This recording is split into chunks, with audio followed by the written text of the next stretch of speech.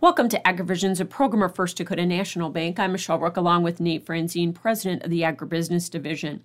Nate, I know you're seeing an increase in check fraud, and let's talk about this topic today and why it's important for farmers. I think it's important for farmers for two big reasons. One is farmers oftentimes are dealing with larger sums of money, either grain sales, livestock sales. They can be larger checks.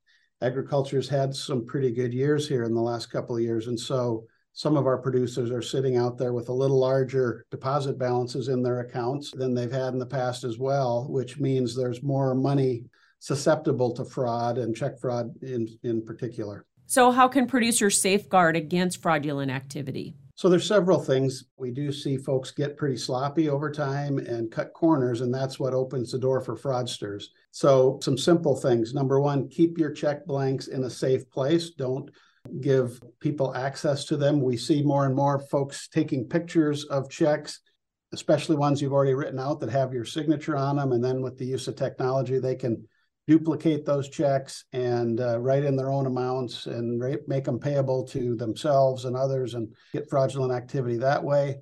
The other is make sure when you receive a large check, you endorse it properly. We see more and more where folks don't even endorse the check. They just bring it to their bank.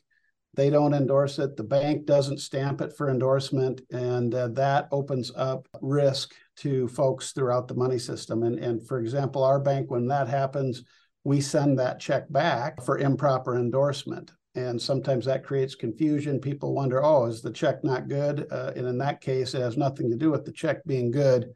It's all about it needs to be properly endorsed so that we know the money went to the person it was intended for. So just simple fundamentals that really are important to safeguard against potential fraud. Certainly an important topic. Thanks so much, Nate Franzine with First Dakota National Bank in today's AgriVisions.